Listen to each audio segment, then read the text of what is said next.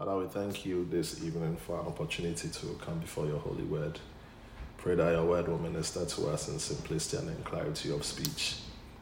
Thank you, Lord, for the spirit of the instructor that is in the house to teach, to guide, and to lead us into all truth. Amen. Well, good evening, church. Last week, like you all rightly said, we talked on the gifts of the Father from Romans chapter 12, verses 3 to 8. And we classified them as service gifts or gifts of service. And just like one of you rightly said, we talked about 7 of them. Prophecy, ministry, teaching, exhortation, leadership, mercy, and giving.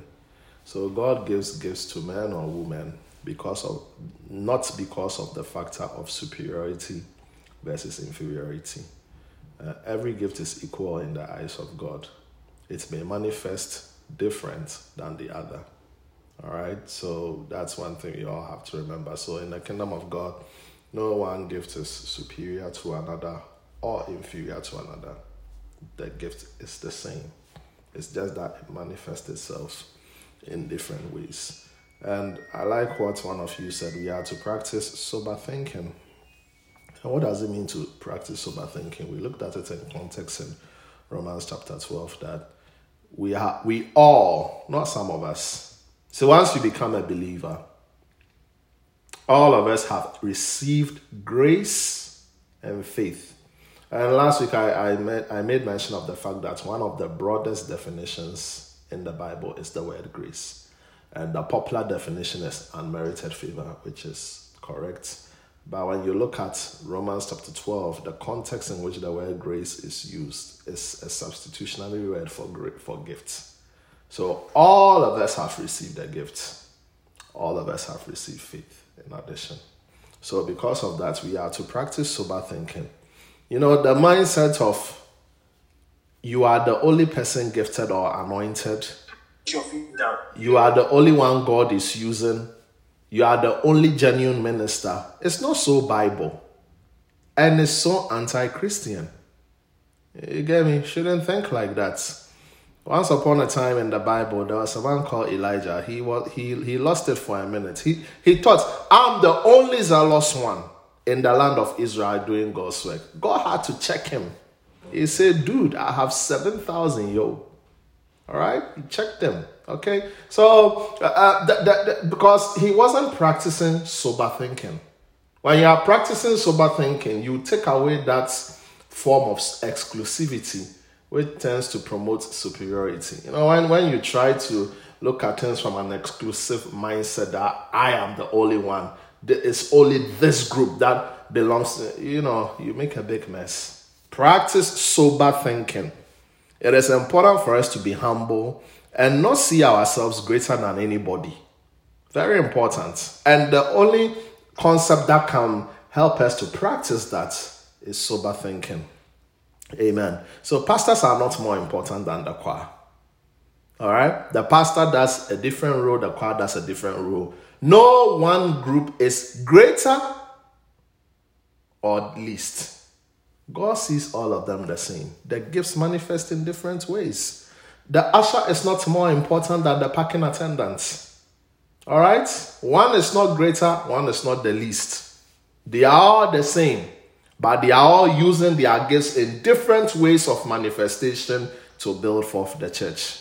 Amen. So let's try and get that very clear. Amen. In the kingdom of God, there is nothing like superiority versus inferiority. We are all one. We are all equal in the sight of God. Why? Because we have all received grace or a gift.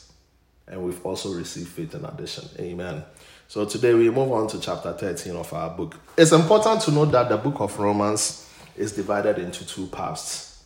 Okay, so the first part is the doctrinal or the theological aspect. And the second part of Romans is the practical aspect. All right, so chapters 1 to 11 deals with doctrinal or theological issues. Or not even theological issue. It's just a doctrinal theological side. Paul takes his time to explain the rudimentary aspects of the Christian faith. He goes into the fundamentals of the Christian faith. What makes one a Christian? He explains the concepts of Christianity, salvation, righteousness, faith, and the like. And then from chapter 12 to chapter 16 is the practical aspect of Christianity. All right? So in effect, why do we learn doctrine? We learn doctrine so that it will affect our lifestyle or modify our behavior. When I'm talking about modify, it means change. That's why we sing the song, Great Change Since I Met God. There is a great change since I met God. All right? Great modification since I met God. There has been a great modification since I met God. A modification in your behavior. That's why we study doctrine. All right? So doctrine is not for the head. You don't study doctrine to know things and to spout it off as knowledge for people to be impressed with that. The reason why you learn doctrine is to affect your heart. Because the Bible says that out of the heart are the issues of life. You see, you practice things because you are doing it from the heart. And anything you tend to do involuntarily is called by the heart. All right? When you commit things to memory, you don't think about it. It just flows out of you effortlessly. I mean, when most of us drive and we can't relate to that. When you started driving, you used to think about it a lot. But at a point, it just becomes involuntary. You sit down, you know what to do and all that stuff. Because you are doing it by the heart. And doctrine is supposed to affect us to a point that we exhibit Christ by the heart. Are you understanding me? So that's why we learn doctrine. Don't learn doctrine for head. Doctrine is not good for head. Doctrine is for here. And for us to be able to be practical Christians, or for our behavior to reflect that of Christ, it needs to be that we are grounded solidly in doctrine or theology. So that's the only place for theology or doctrine in the life of a believer. Amen. So with that said, we are looking at Romans chapter 13 today. So we are looking at the second chapter of the second aspect of the book of Romans. It has to do with behavioral or the practical aspect of our Christian faith. And Romans chapter 13 is termed as the Christian's obligation. All right, so there are three obligations there, and we will look at them. Number one, the obligation to government. Number two, the obligation to love. And number three, the obligation to walk right. So let's start with verses 1 to 7 and deal with the first obligation. That's towards the government. Let every soul be subject to the governing authorities, for there is no authority except from God, and the authorities that exist are appointed by God. Therefore, whoever resists the authorities resists the ordinance of God, and those who resist will bring judgment on themselves. For rulers are not a terror to good works, but to evil. Do you want to be unafraid of the authority? Do what is good, and you will have praise from the same. For he is God's minister to you for good. But if you do evil, be afraid. For he does not bear the sword in vain, for he is God's minister, an avenger to execute wrath on him who practices evil. Therefore you must be subject, not only because of wrath, but also for conscience sake. Verse 6. For because of this you also pay taxes, for they are God's ministers attending continually to this very thing. Render therefore to all their due. Taxes to whom are due, customs to whom customs, fear to whom fear, honor to whom honor. Amen. So you have to understand the background of this. At the time of Paul's writing, the Jews were experiencing or had experienced governors, and who were, under these governors were very wicked leadership. Pontius Pilate was a very wicked man. Jesus even suffered under him.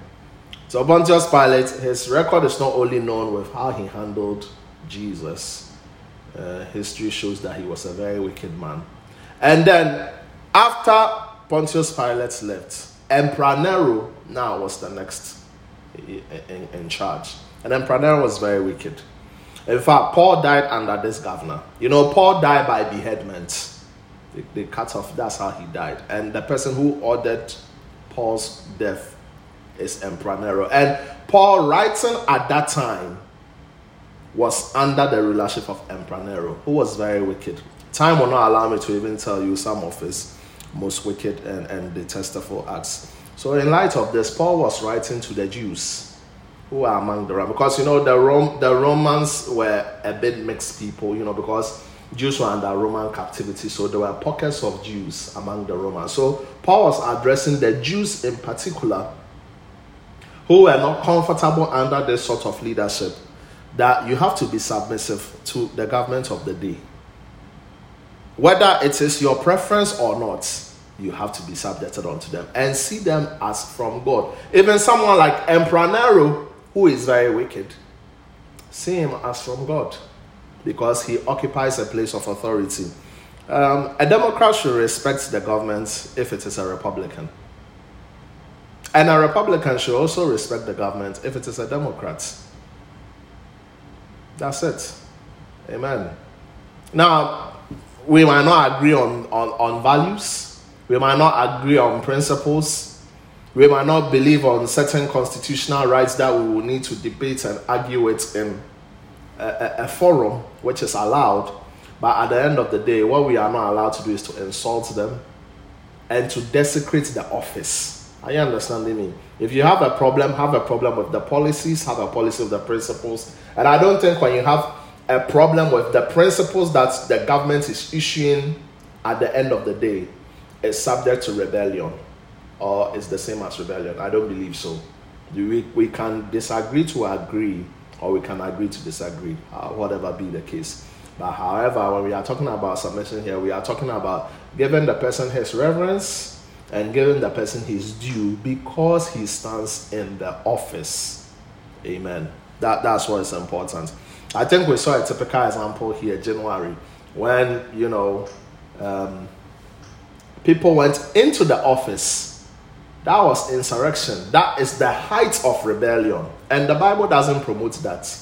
Whether Republican or Democrat, Bible doesn't promote that. You just can't do that. You just can't do that.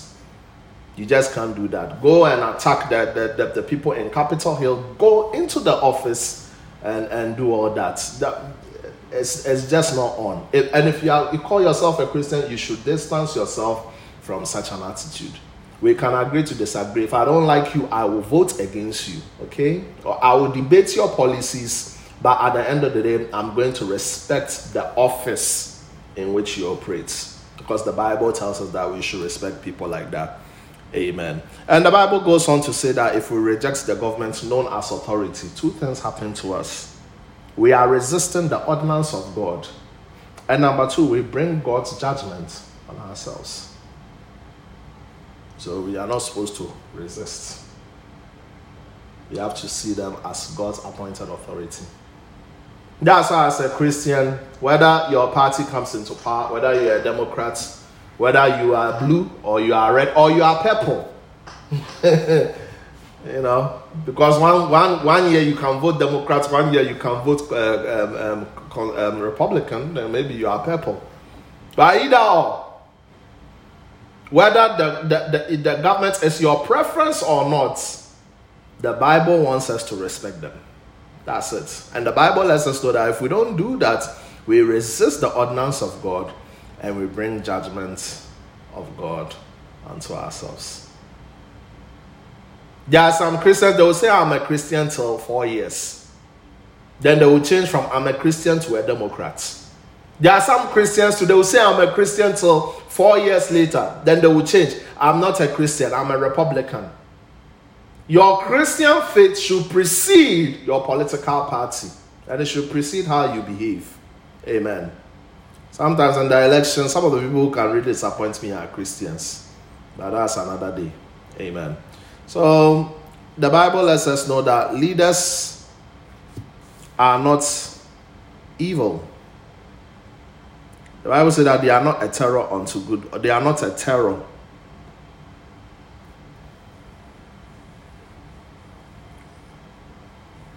Excuse me. verse 4. Verse 3. For rulers are not a terror to good works, but to evil. Do you want to be unafraid of the authority? Do what is good, and you will have praise from the same. For is God's minister to you for good. If you do evil, be afraid, for he does not bear the sword in vain.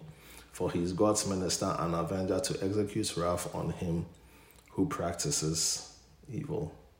Amen. So the Bible is commanding us that leaders are not a terror to good works, but to evil. They aren't. The Bible then, and that's why the Bible commands us to respect them. And the Bible lets us know that if we want to be in favor with authority, then we just have to do what is good. And when we do what is good, it will not breed fear. It is possible for a Democrat to live under a Republican government.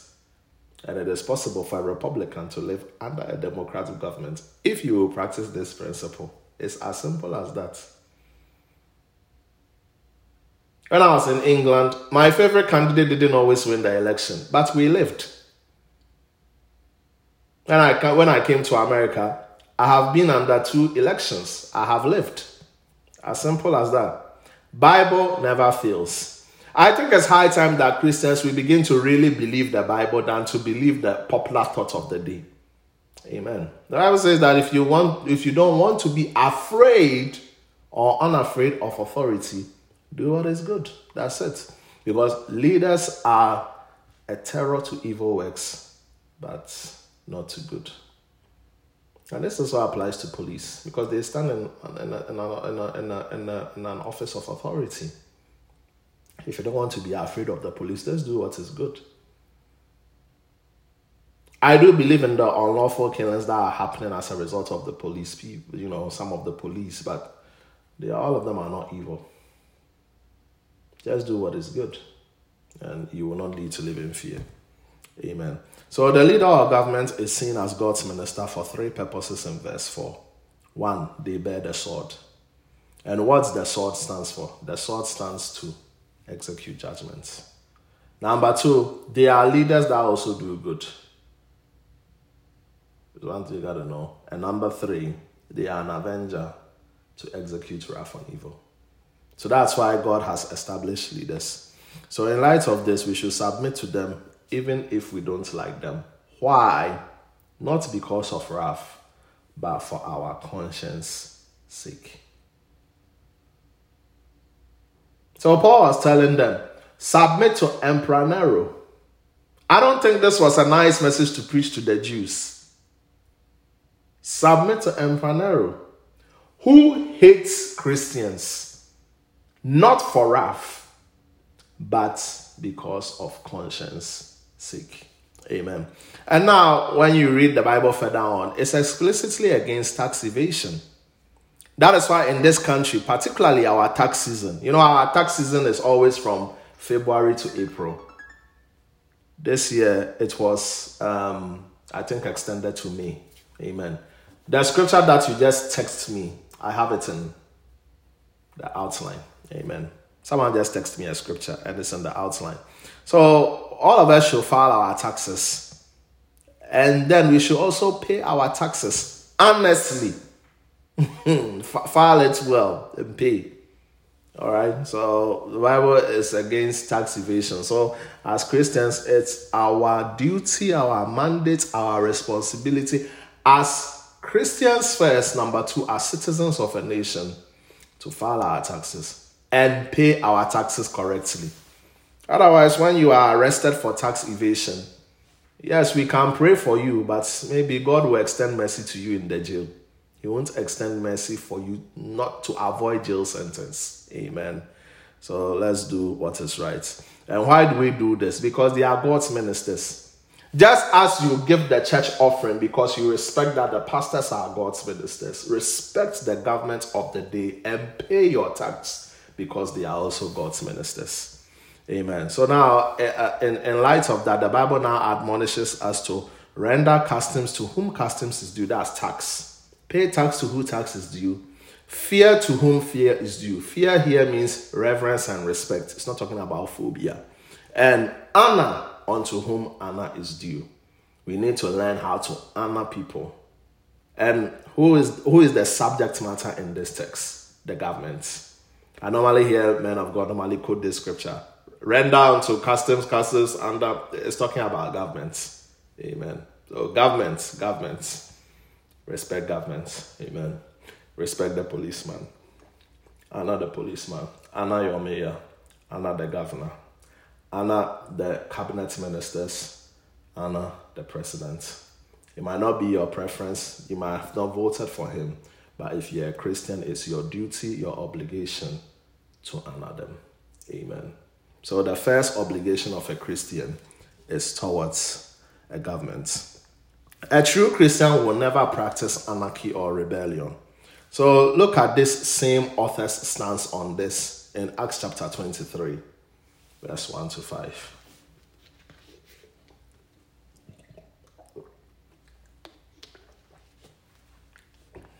Acts chapter 23, verse 1 to 5.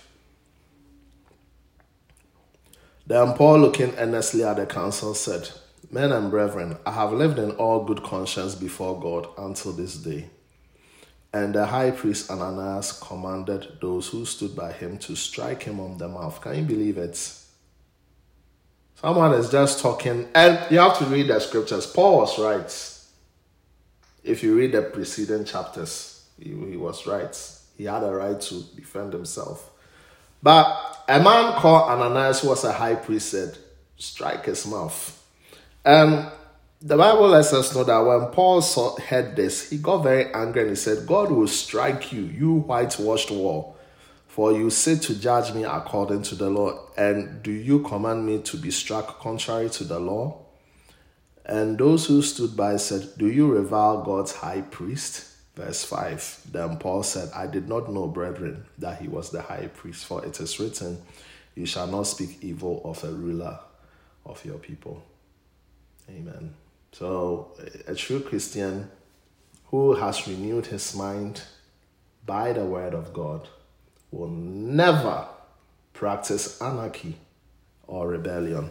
Submission to authority of any kind may not be the order of the day we are currently living in. Okay, it's not a popular message to preach now, but it is the right and the Christian thing to do.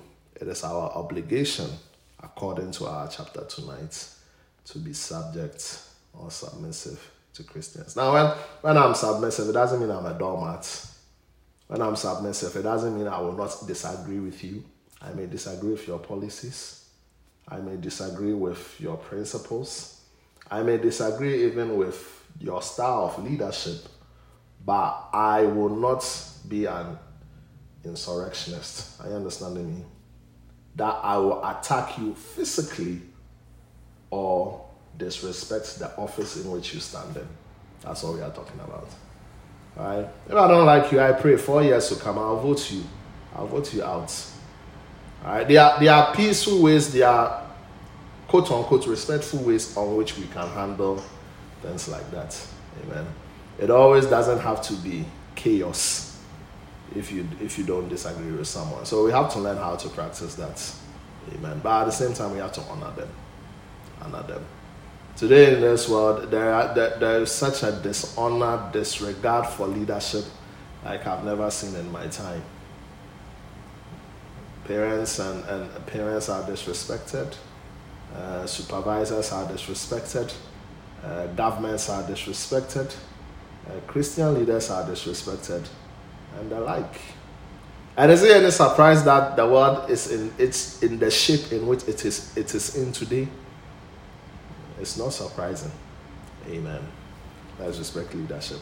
The second obligation is to love one another. That is a difficult scripture to practice if you are not renewing your mind.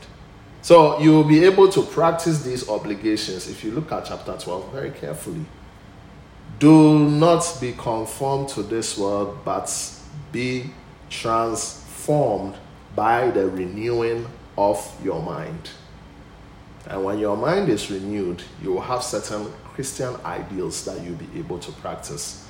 And one of them is that you will have an obligation to your government, irrespective of whether it's my preference or not.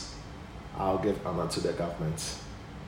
And now it's talking about the obligation to love. So let's look at verses 8 to 10 for our second obligation. Owe no one anything except to love one another, for he who loves another has fulfilled the law. For the commandments, you shall not commit adultery, you shall not murder, shall not steal, shall not bear false witness, shall not covet. If there is any other commandment or some that in this saying, namely, you shall love your neighbor as yourself. Love does no harm to a neighbor, therefore love is the fulfillment of the law. Amen. So the Bible says that we shouldn't owe anything. Paul just talked about don't owe in taxes. But it's not just enough not to owe in taxes. Don't also owe in love. You know, one day I heard someone preach give a funny example when he was preaching on forgiveness. He said, when someone offends you, you are owing. When someone offends you, you are owing. You owe the person forgiveness. You owe the person love. I thought it was very funny. He said it in a very humorous way. He said, when somebody offends you, remember, you who has become the object of offense, you are owing. Always remember that. He has just put debits on your account. You owe. And you owe forgiveness. You owe love. I think some of you might even know him, Bishop E.A.T. Saki. He said it. Amen. And it was very funny. So, this scripture is difficult to practice if you are not renewing your mind daily by reading God's word. Amen. When we love, the Bible lets us know we have fulfilled the law. Love is the fulfillment of the law. So let's consider the words of Jesus on this one. Matthew chapter 22, verse 37 to 40. Matthew chapter 22, verse 37 to 40. Jesus said to him, you shall love the Lord your God with all your heart, all your soul, all your mind. This is the first and great commandment. And the second is like it. So what Jesus is saying is that there are two great commandments. That's what Jesus is saying. So there's the first great, this is the first and great commandment. The second is like it. So that means it carries the same status as the first one. You shall love your neighbor as yourself. On these two commandments hang all the law and the prophets. Love is the curtain rod on which all the commandments hang on. That's how I picture it in my mind. You see, no matter how beautiful your drapes are, they won't hang by themselves without the assistance of a curtain rod. So you can practice every Christian virtue, but without love, Apostle Paul said in 1 Corinthians chapter 13, you are nothing. Amen. So let's practice love. Owe no man anything than to love. So don't owe in taxes, but don't also owe in love. And when you don't owe in love, it also means you forgive. Anytime you don't forgive, you are in debt. Forgive, let it go. The relationship might not come back to its former state, practically speaking, but learn to forgive. That's it. Flush it out of your system and forgive. That's it. So that at least when you see the person, if you don't even owe the person anything, you owe him at least civility. Be civil and be nice. But don't hold grudge. There are some people who can even hold grudges even onto the grave. And there are some people who even hold grudges to dead people. They are dead and gone, and you still have a grudge against them. That's huge credits. There's so much interest. But the Bible is obligating us tonight that not only do we have to owe in finances or in taxes for that matter, but let us not owe in love. Should love our neighbor as ourselves. See, anytime you are struggling to practice this scripture, just ask yourself, how much am I spending in renewing my mind with the word of God? That's the first question you should ask yourself. If it becomes difficult, it means you are spending less time doing that. If it's becoming easier and you are doing it off the cuff and by the heart, You are looking at someone who has totally renewed his mind by the word of God and truly is a transformed vessel. Amen. So now let's look at our final obligation for tonight in verses 11 to 14. And do this, knowing the time that now it is high time to awake out of sleep. For now our salvation is nearer than we first believed. The night is far spent, the day is at hand. Therefore, let us cast off the works of darkness and let us put on the armor of light.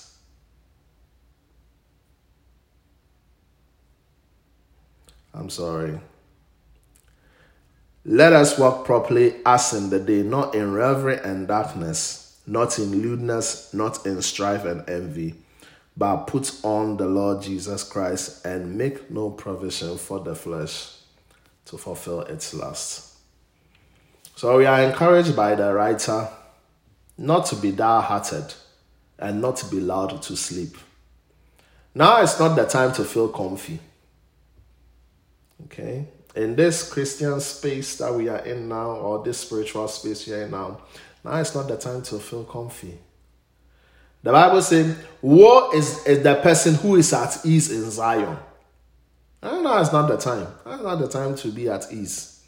We have to be truly awake and vigilant. Why? Because our day of salvation draws near. And the meaning of this word salvation is deliverance. Our day of deliverance. What deliverance is it talking about? Is it the popular one? Come out. No. The deliverance that it's talking about is that we will be delivered out of this corruptible body to a body of incorruptibility.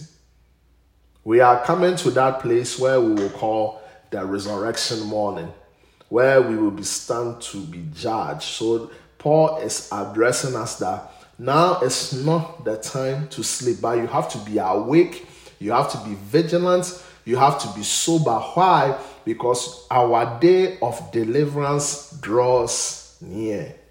It truly draws near. All right? So now it's not the time to be lazy. Now it's not the time to relax.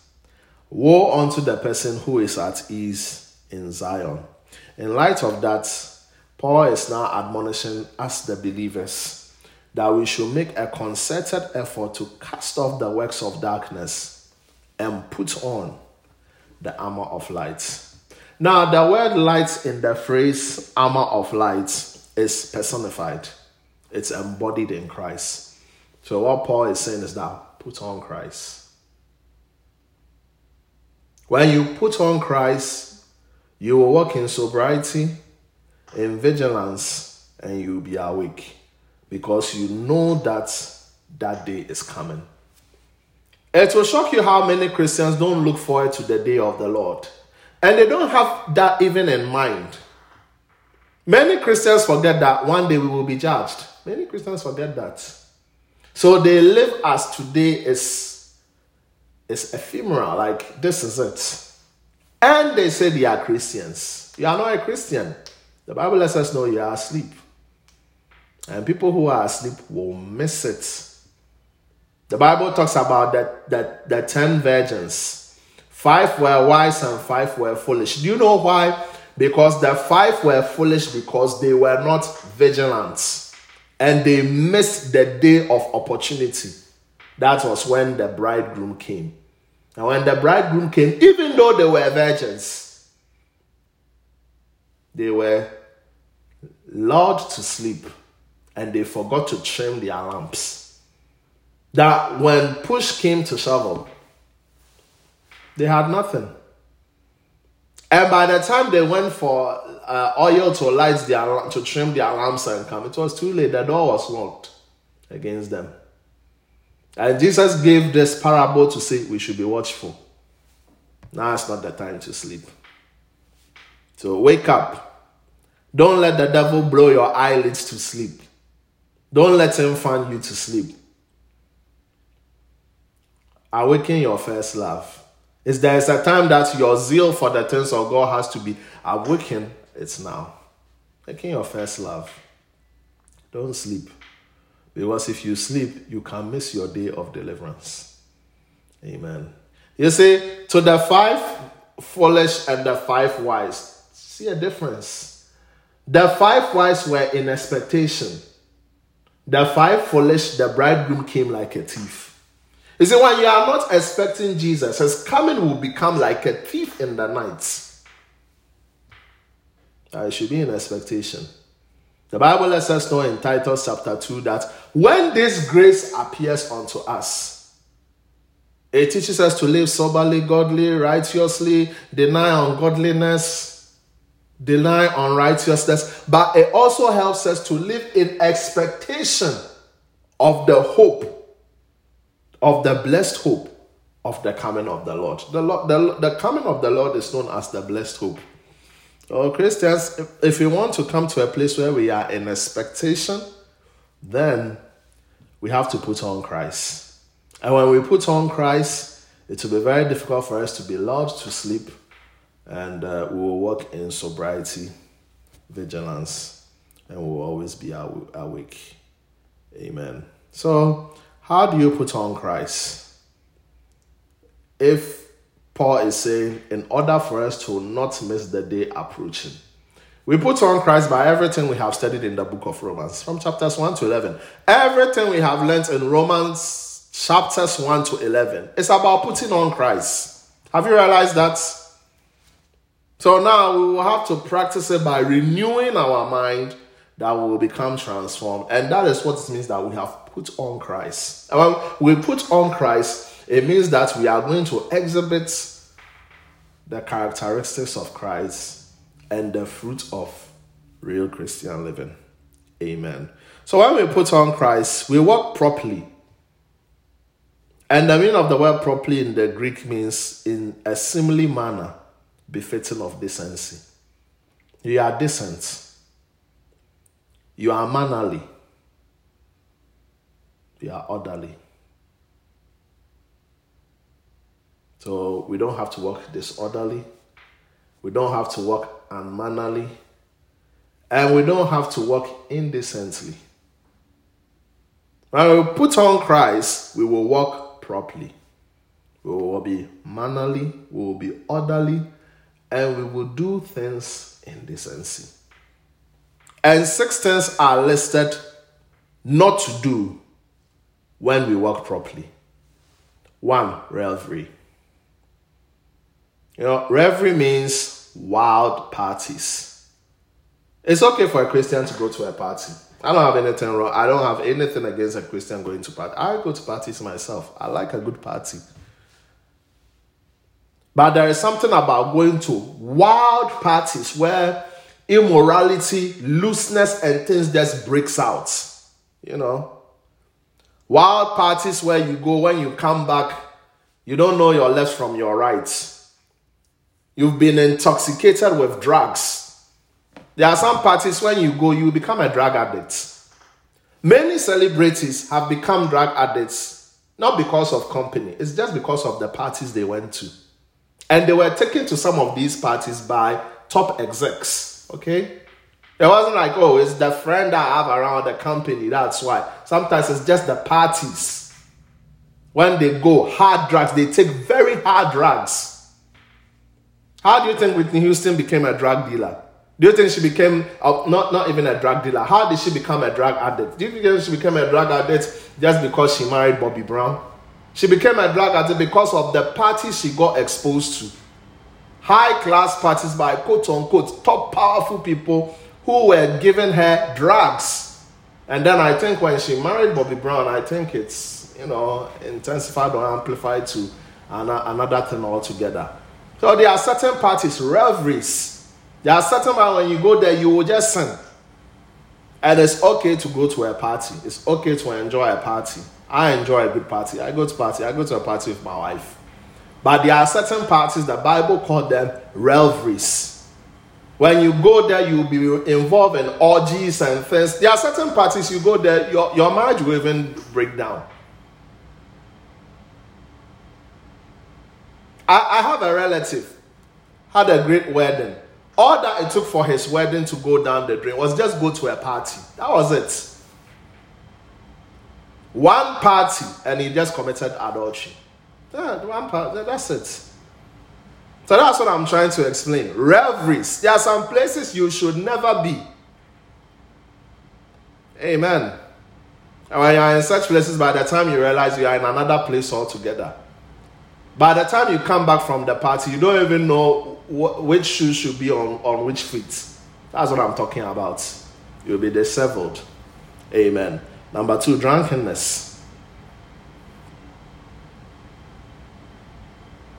How can you be drunk and then you will be an advocate of decency, manners, and orderliness?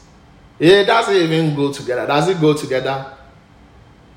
Drunkenness with mannerliness, orderliness, and decency. It doesn't even go together. Number 3, lewdness. Oh, you shouldn't be lewd. Number 4, lust. And last year, don't just zero it in on sex. Lust is talking about wild desires. Any desire that's not centered on God's will is lust. Any desire that's not centered on God's will is lust. Amen. Number 5, strife. Shouldn't practice strife. Christians who claim that, oh, I've received the Lord as my Lord and personal Savior, and they are walking in strife. Let me tell you the truth. They are asleep. That's why. Because if you are really not sleeping and if you are awake and you are vigilant and sober, one of the things you will never be involved in is strife. Number 6, envy. Envy. So the Bible lets us know it is high time to awake out of sleep. So anybody who is envious probably must be sleeping. He hasn't awoken up. Because the day you awake out of sleep, you will also awake out of envy. Because you have put on the Lord Jesus Christ. Amen. And all that matters is focus on putting on Christ. And you wouldn't even have to worry about these 6. So instead of saying things like, I don't want to be envious, I don't want to be a drunkard, change your confession to, I want to put on Christ.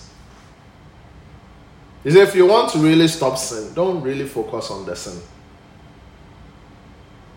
Whatever you might be struggling with, focus on, I want to put on Christ. Just focus. I want to put on Christ. Yeah, I know, I'm a sinner, I'm struggling with this, but I want to put on. And when you put on Christ, with time, all these things will drop off automatically because you've put on Christ. You know, when light and darkness meets, light always has to overcome. So just put on Christ. When you put on Christ, the armor of light, it will drive away darkness. John 1:5, darkness and light met, and darkness could not comprehend light. Light always wins when it comes into contact with darkness. So if you want to deal with darkness in your life, don't focus on darkness. Focus on light. And when you focus on light, it will dissipate away darkness in your life. Amen. So let's change our confession to, I want to put on Christ. Now, Paul restates verse 12 in verse 14, that we should put on Christ. See, in verse 12, he called it the armor of light. But in verse 14, he's just saying plainly, let's put on Christ. Because when we put on Christ, we shall not make room or provision to fulfill the desires of the flesh. Amen. So as we can see, the teaching of doctrine should really reflect in our lives as Christians. It should modify our behavior. If a New Testament teacher or grace teacher is here, I'm sure he or she might be offended. Because they say the gospel is not behavior modification. I understand what they are trying to say when they say that, but I also don't understand why they use that word. The gospel has to modify your behavior. That's the reality. Amen. So God bless you guys. I'm out of time before I become more controversial. Questions or contributions?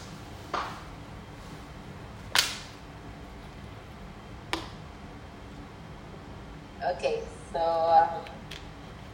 I had a question. Just to maybe clarify, I think, so I understand the concept, but maybe can you give me a picture of maybe what that looks like? What does it mean to be dull-hearted? Like when the Bible says dull-hearted, what is that really? What is dull? what is dull heart? Like, Okay. Yeah. So what's the first thing that comes into your mind when you think of dull-hearted?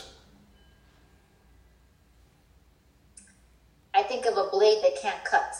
This dull blade. That's the picture I get in my head. Oh, okay. But I don't understand. I think I get the concept, but I don't know why it uses the word dull-hearted. Oh, okay. So trying to get a better understanding. Okay. Instead of answering this, why don't I throw this to the floor? Does anybody have an idea why the Bible uses the word dull-hearted?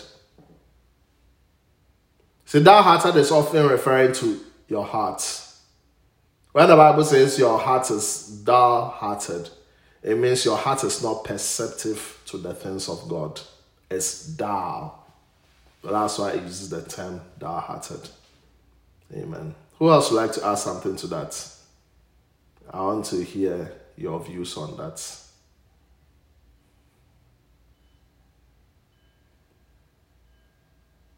So Pastor Jessica thinks about a blade that can cut.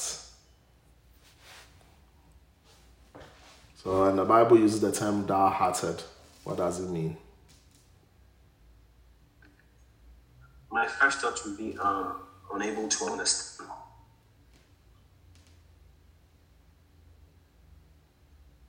Amen. Unable to understand.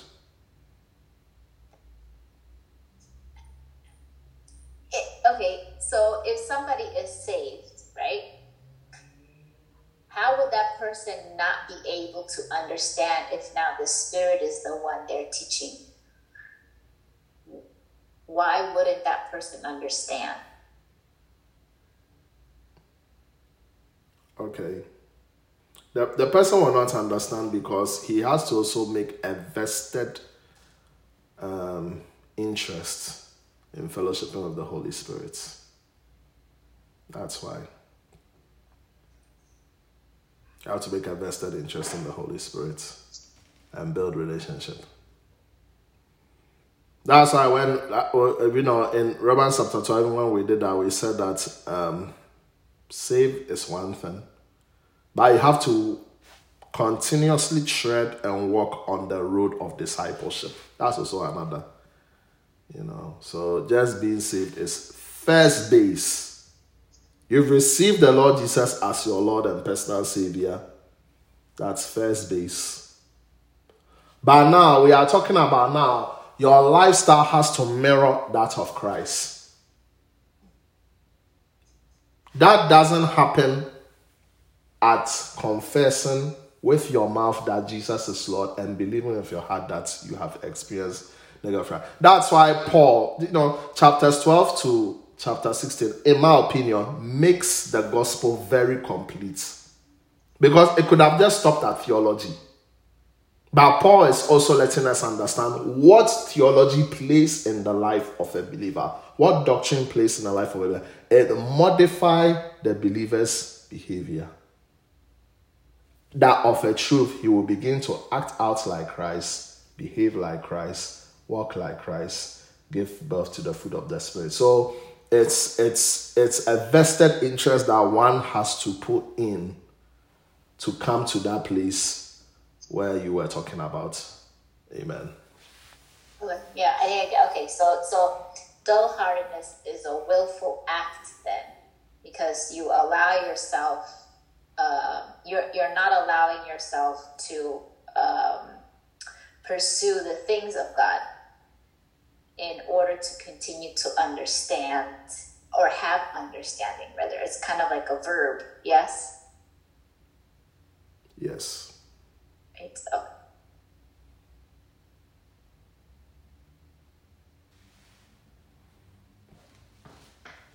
All right, we have 3 more minutes on the clock.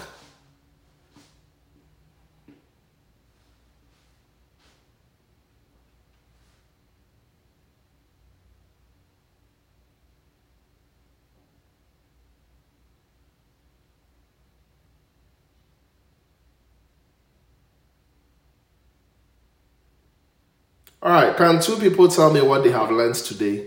What ministered to you? What touched your hearts? What was the Holy Spirit speaking to you through this teaching today? 2 people. Can we do that in 2 minutes and then we close? what you took home?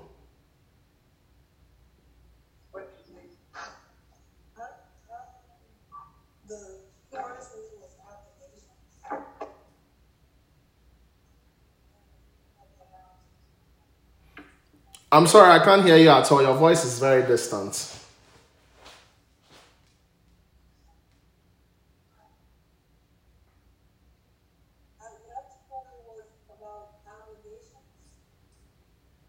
Oh, okay. Obligations. Your voice is very distant. I heard the word obligations, but I didn't hear any other thing.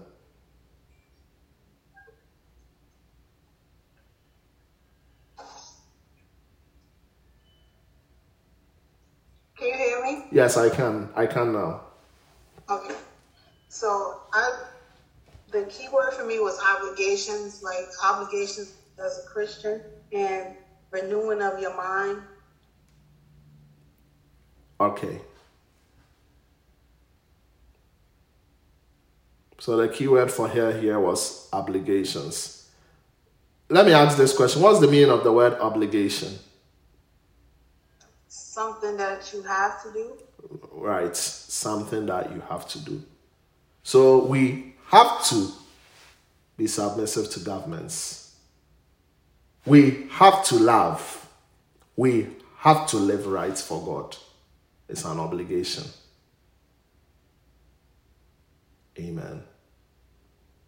Okay. Pastor Robert, you are unmuted yourself, so talk.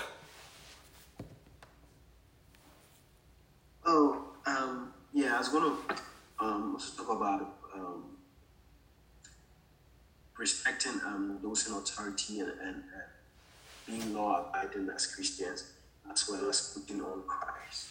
So we shouldn't focus on the sinful nature, but our focus should be on putting on Christ, and that will destroy the darkness in our lives. So we shouldn't rather focus on the darkness, but we should focus on the light.